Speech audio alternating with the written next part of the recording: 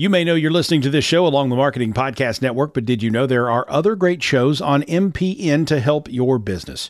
Christy Heiler hosts a fantastic podcast called Own It. Christy, tell us more about the show. Own It is all about celebrating women and non-binary advertising agency owners. We talk about buying out of the Boys Club of Advertising because less than 1% of ad agencies are owned by women. And where can people subscribe? You can find the podcast at untilyouownit.com.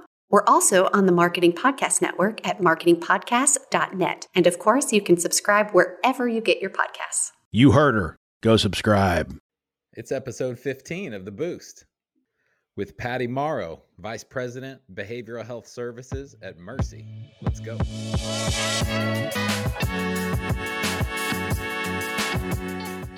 All right, welcome to The Boost, conversations with people promoting mental health. And I am really just over the moon about this episodes that we're launching into because it's with Patty Morrow. She's the Vice President of Behavioral Health Services at Mercy. Certainly, you know about Mercy. They're one of the top 25 health systems in the country. Their NRC scores are through the roof. And it's really exciting to me with Patty here because she's an expert. She's been with Mercy going on at least 16 years. And Patty will correct any mistakes I make in a minute. But I think 16 years in the behavioral health focus as a regional director and now the VP. And they're bringing innovation to bear. They're bringing complex care models to bear to solve for access and awareness and really just providing some incredible solutions. So she'll speak to it best. Patty, it's great to have you here. How are you doing today? I'm doing great, Steve. It's great to be here, and it's an honor to really be present on this podcast and share some time with you. Well, it's my pleasure. And, you know, I've been in the healthcare space, either on the marketing side or sometimes on the SaaS side, technology solution side for a while, and also the risk adjustment side and the quality care side. So it's so exciting to see this transition. It's sort of a, I look for tidal waves and change in the industry, and health systems are so powerfully positioned, sort of with a first mover advantage to have the resources and the quality care and the locations that can help us continue to bring mental health, mental illness care, behavioral health, addiction treatment into the continuum, to kind of integrate it into the biocare that health systems have been providing for so long. So there's so much to talk about with you, but I'm going to stop rambling and get into the two questions that we always start out with, which are fun. It's the virtual hug and the shameless plug. So Patty, the virtual hug we'll do first, and that is, tell us please somebody or something you're thankful for today. You know, Steve, thinking about that and really knowing that the question around gratitude, which is so important, I think for our wellness in general, is to really think about, you know, what lifts us up every day. I really want to point to our mental health workforce and the people that have been in the front lines for not only decades, trying to bring care to people in need, but certainly through COVID and kind of where we are now, looking at our workforce, that I think they have had to have an extraordinary level of resilience. We never had the opportunity to do anything other than continue to serve. And we had to get super creative about how we did that. And our staff, our workforce, our clinicians, nurses, techs, physicians really rallied around that. And I feel so incredibly blessed to have been witness to it and really coming alongside our caregivers. Every day they inspire me, and I hope I do some justice in my role to help kind of support and serve them, but they are incredible human beings who are called to this area of healthcare. Mm-hmm. Yeah, Yeah, that's wonderful. It's always lovely to start with gratitude, and I'm always curious what people say, and giving, I mean, all the kudos to mental health caregivers. That's the caregivers is such an important word. Uh, there's so much generosity and service that can go into that role depending on your engagement level with it. It's tremendous. I don't know how people do it, quite honestly. It takes better souls than me to do that work day in and day out. And you really are coming alongside people and carrying the burden, with them. And there's a part of that it seems like you just take with you as a caregiver. And so that's something I'm passionate about is how can we care for the caregiver? There's, of course, burnout has been a topic of conversation because of the heavy lift that it's been, especially in the 3 years of COVID and coming out of COVID, and also just uncovering how much demand there is for mental health care and mental health services. So that's a wonderful, I would be right there with you. I would jump on that bandwagon of gratitude. So for the shameless plug, we encourage people to get a chance to brag about yourself in a safe, fun way. So tell us what you do great as a professional. Tell us more about Mercy and the programs that you're excited about and proud of there. It comes from you best. So feel free to brag a little bit.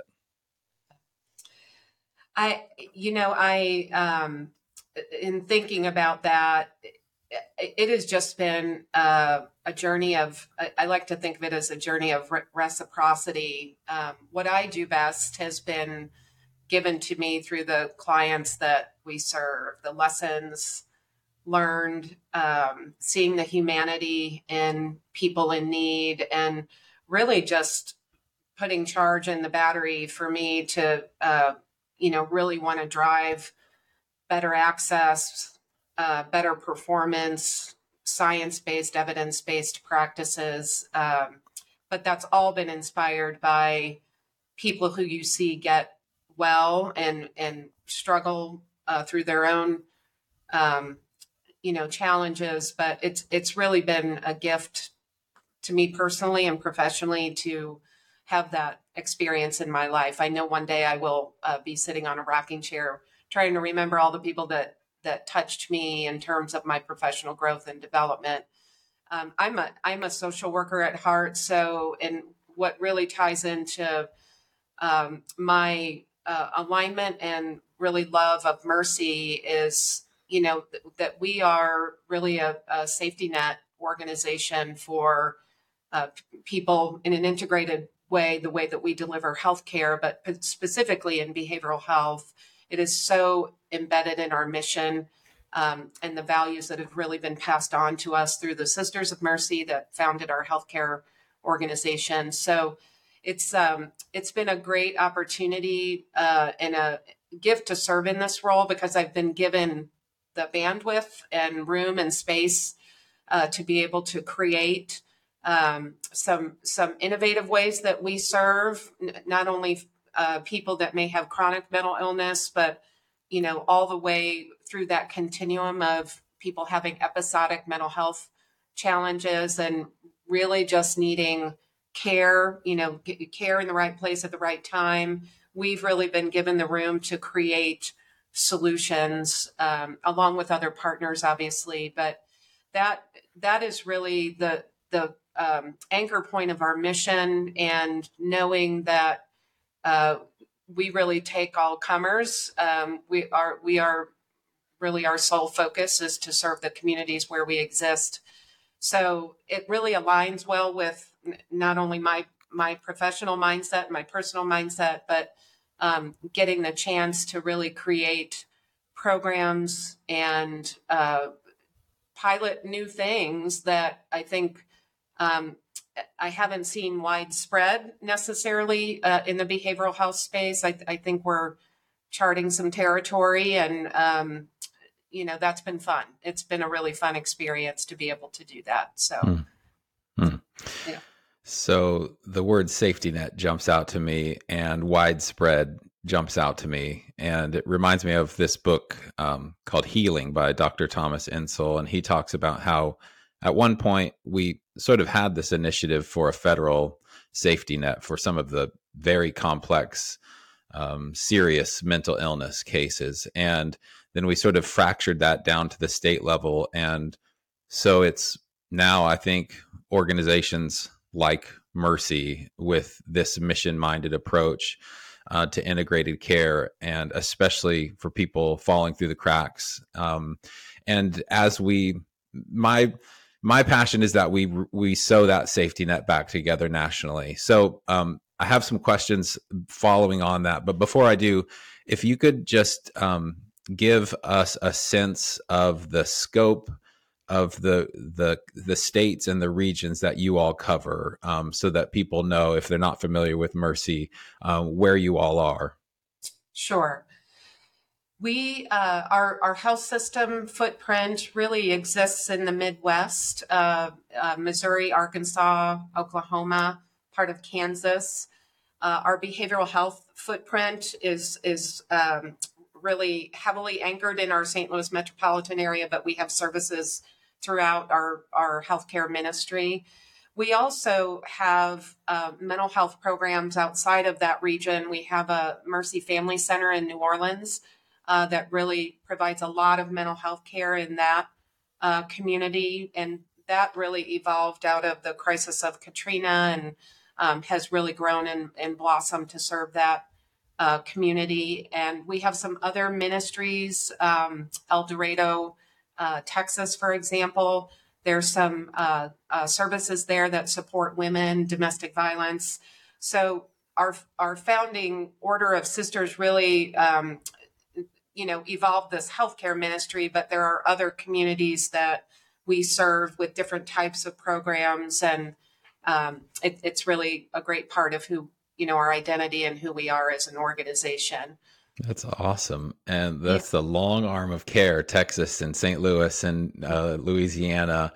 That's simply amazing. And that seems like to me a trend, or a macro trend, is the opportunity for a health system to expand service and care, as we're all trying to solve for access and helping people in need. Health systems are perfectly positioned. So to circle back, you were talking about some collaborations that you were doing. Talk a little bit more about the programs that you're offering. I'm a little bit familiar with the Beacon program, but if you could maybe go into that or other programs, either from a service perspective or an innovation perspective or collaboration that you're really excited about, that Mercy's been working on. Great. Beacon, I'm excited to talk about because it is really it's been a pilot program that has really brought a lot of innovation to our region. So we have a number of collaborating organizations that have been a part of that program.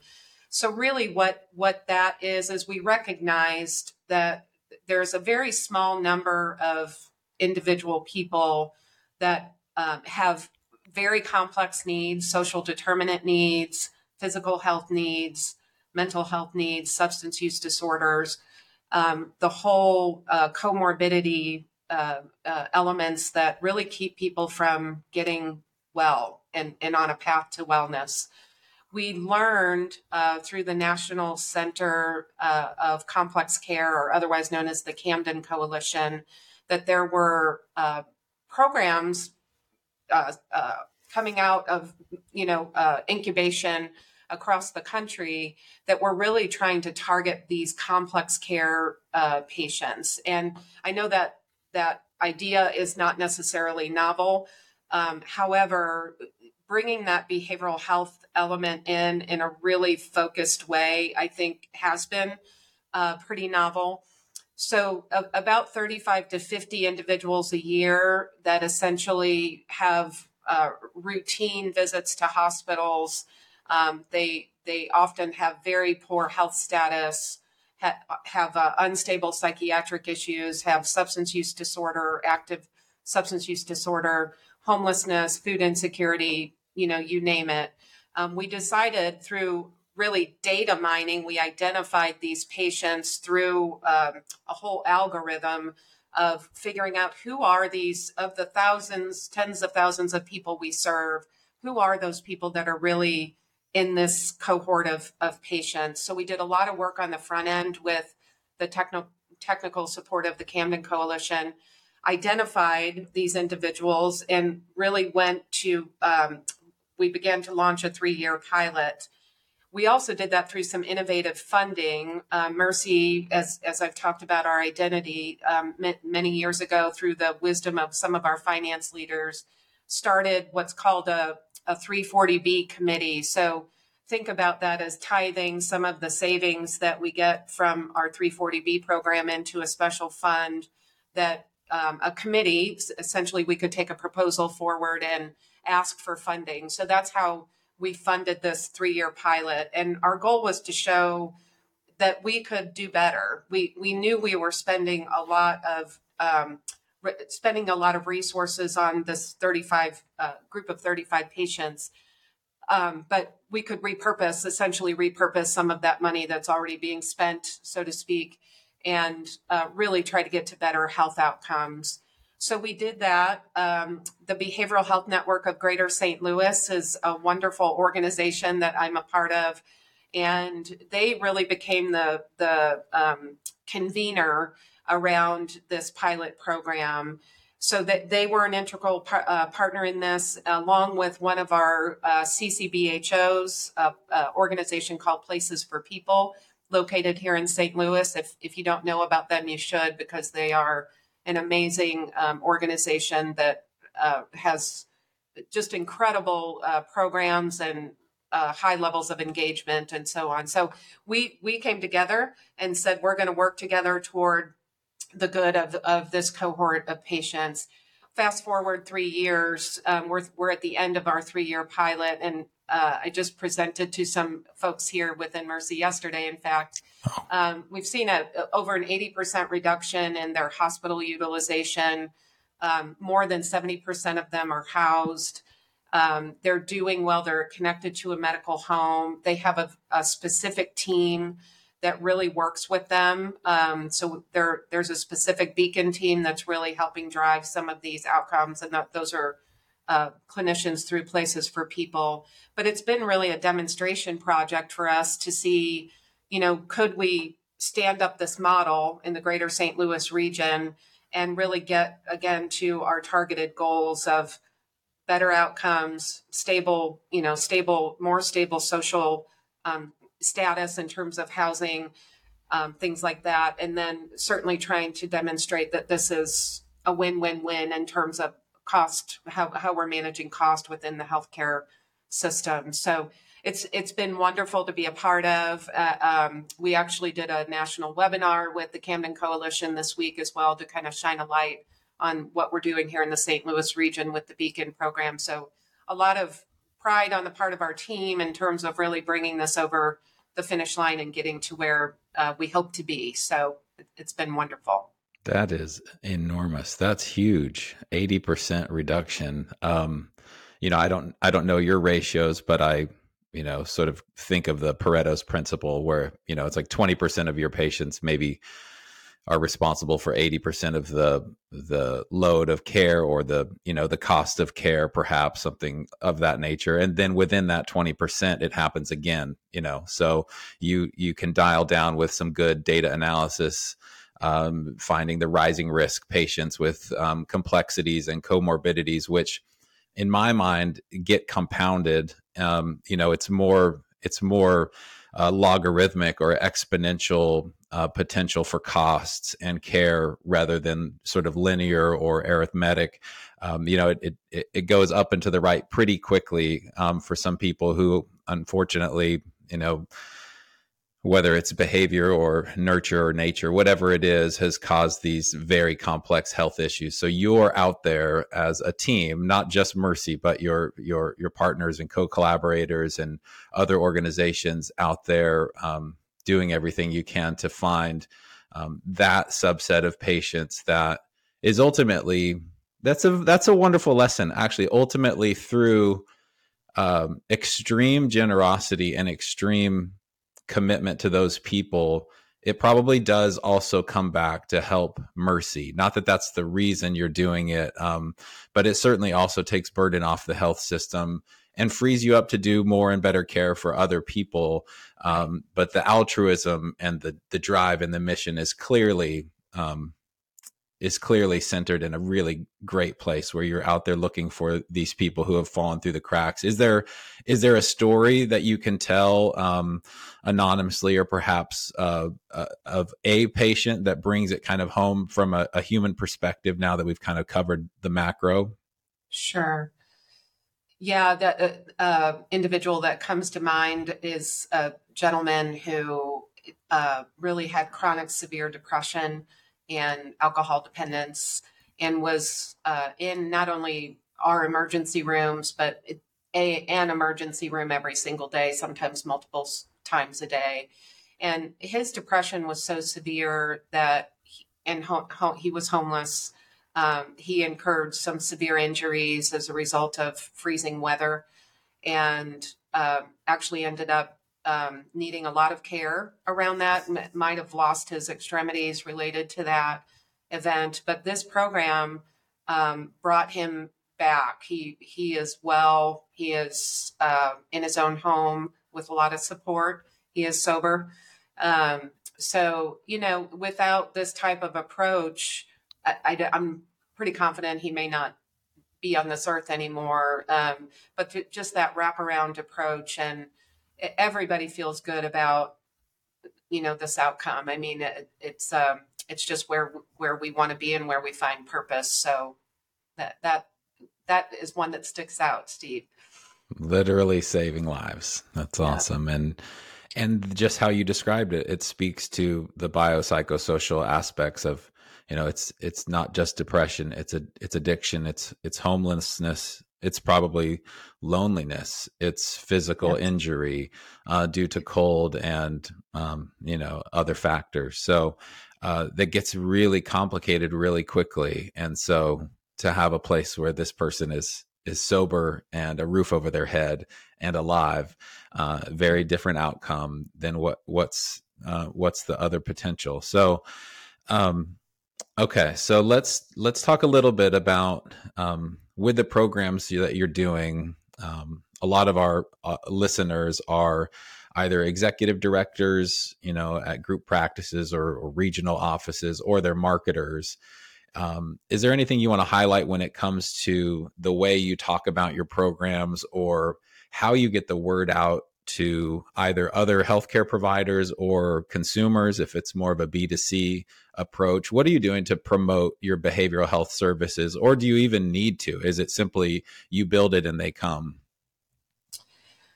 Yeah, for our, as a provider in a health system, there is more need really than we can take care of internally. And I think that's why, these relationships with being a part of a spoke in a wheel in a community becomes so important.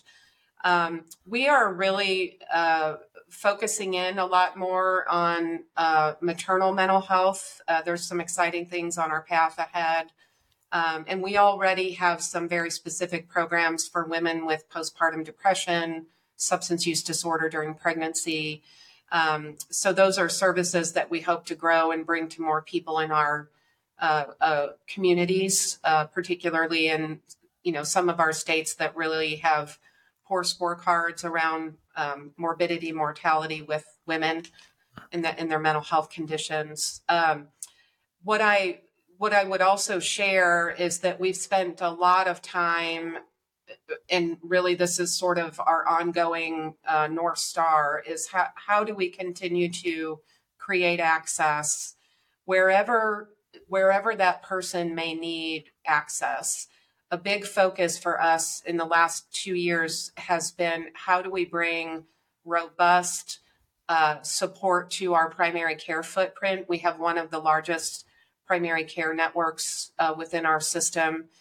And so we launched over the last 2 years with a vendor, Concert Health, who was our collaborator on this, We implemented collaborative care in every single primary care clinic. So we're upwards of about 275 clinics, 1,300 primary care providers, pediatricians, OB docs, internal med, family med can now push an easy button in our electronic health record, and they have a team that comes alongside them almost instantaneously, working with that individuals primarily around depression, anxiety. It's using evidence-based best practice. We're seeing significant reduction in symptoms.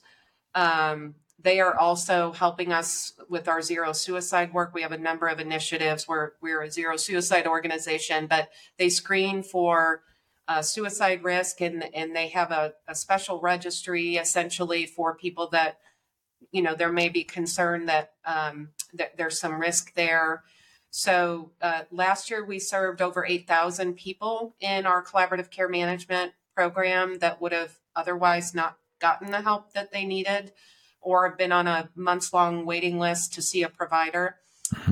So we're really happy about that program and what it's doing in our primary care world, starting to look more also at specific populations, certainly seniors, for lots of reasons, looking at what our older adults are struggling with related to depression and anxiety, in particular suicide risk.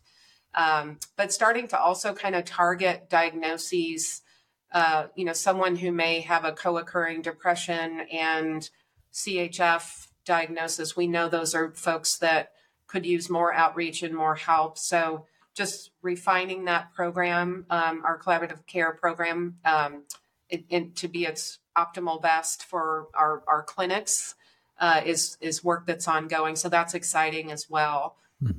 Maybe I'll pause there. That's wonderful. And so with the concert collaboration, are you recruiting behavioral health clinicians or providers physically near to where these offices of care are, or is there a telehealth component also?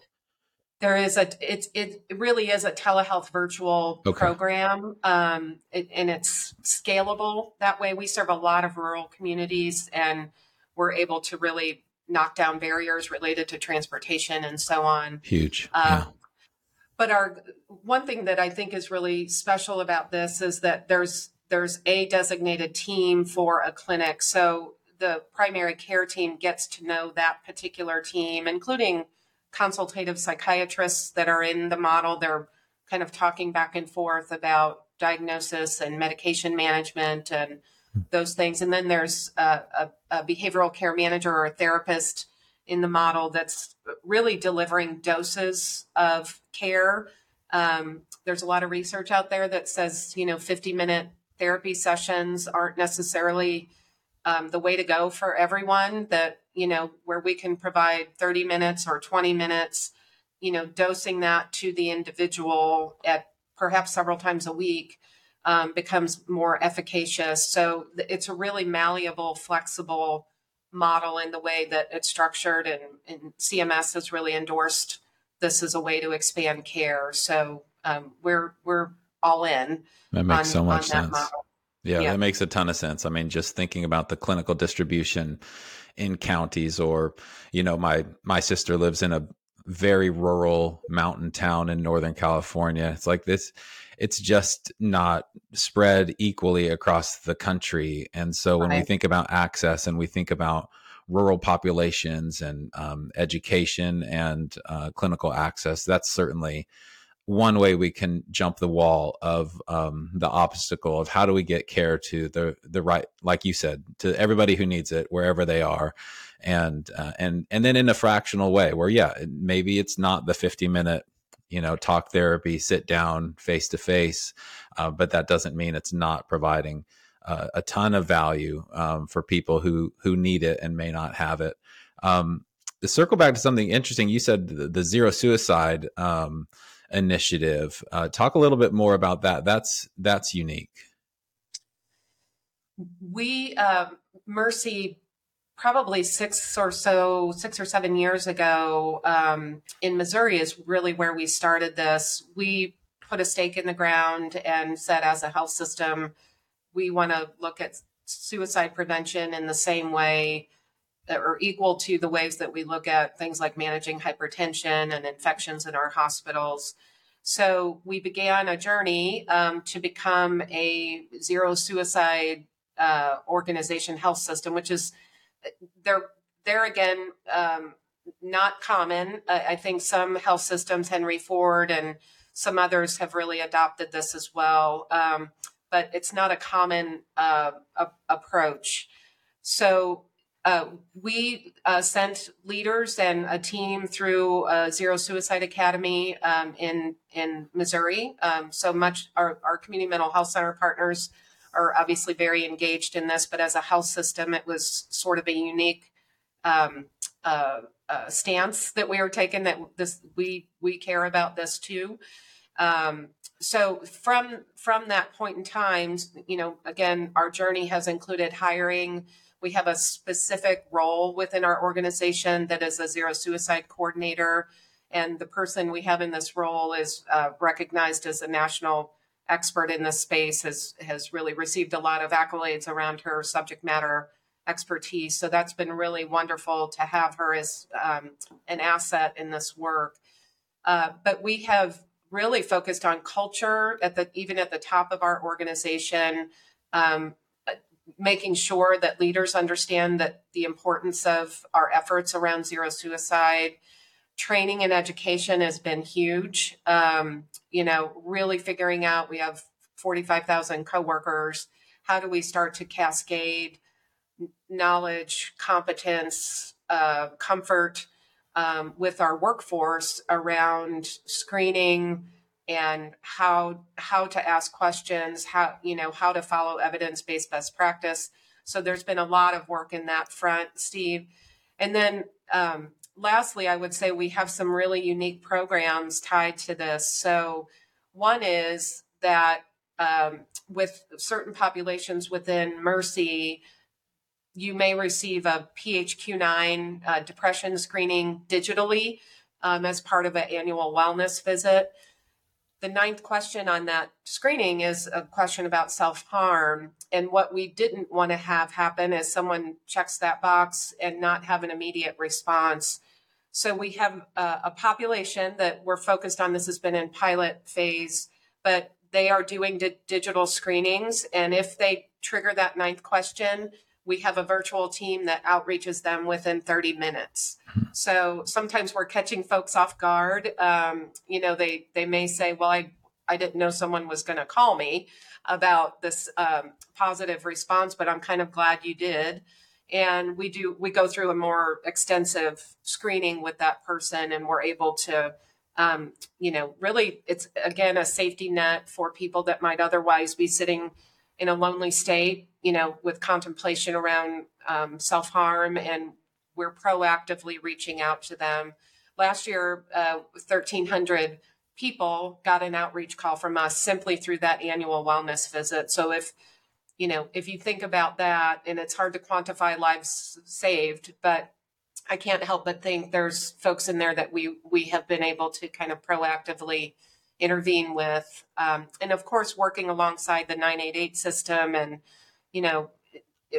integrating this really into our, the way we think about care in our communities. There's a lot of ways that we're connecting people then to care. So those are, we have really, through our zero suicide coordinators expertise and work, and it continues to evolve.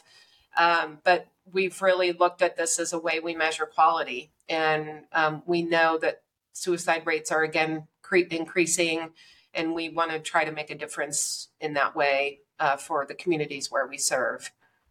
Excellent work. That's amazing. I just celebrate that, the work you're doing. That's so cool.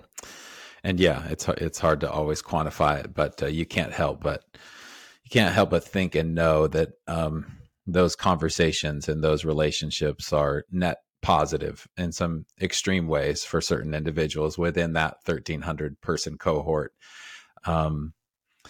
It's a little bit overwhelming, all the work you all are doing. I run a conference called the Mental Health Marketing Conference, and I have this idea to do a conference. It's inspired called the Mental Health Access Conference, which is really a conversation we need to be having, because I can see you on stage sharing these best practices and these programs and these ideas with other leaders. The marketing conference side really started with that talk therapy individual, the provider or the clinician at a solo practice or a group practice. And we've noticed the demographic has shifted dramatically to be whether it's franchise organizations or health systems or universities or private equity or technology companies more than ever this year. I love to see this groundswell, and I continue to believe health systems are at the very epicenter of the work that we can do to knit the fabric back together and share progress that we're doing, because it takes sometimes 2 or 3 years, like you said, to run a pilot program and get the quality outcomes you're looking for, to even know if this is outcomes based work. So that's an investment that not every organization can do. It's the same way that, research and development happens a lot of times in universities is, they have the resources and the time that it takes. So I just applaud you, the work you're doing. Is there anything else you want to share before we kind of wrap up? I have one more question for you that's fun, but anything else you want to share that you feel like our audience just really needs to know about the work you're doing? Well, Steve, the only thing I want to offer to you is it's been a joy to get to know you, and, advocates like yourself, and, raising awareness and the voice and the forums whereby we can share the work that's going on in behavioral health arena, which is very broad. But your commitment, I'm looking forward to attending the conference this year. I can't wait to see you. But we need as many voices, I think, as we can to borrow your words, really put the fabric back together and, coordinate this in a way across our country that no life would ever go without access to mental health care. And, that should be our standard as a nation, in my view. So thanks for the work you're doing. Oh, thank you. Anything we can do to elevate it even a little bit is so positive for the work we're doing. So, thank you. That means a lot to me. So one last question, just to wrap up. Tell us something you're either reading or listening to. It could be a book or a podcast or a new rock album or anything you could think of. But what's some kind of content you're listening to or reading? That's a great question. From a music perspective, and I appreciating you living in the heartbeat or at the epicenter of the music world. Yeah. I have really gotten into Lake Street Dive. I don't know if you know them. They're a funky little band, so I can't stop listening to them on the radio or on my streaming, whatever. You're gonna guess my age here in a minute, but I would have you check them out. They're very good. Noted. I don't know Lake Street Dive, but I'm going to check them out after this. Awesome. Okay. I love a good band recommendation.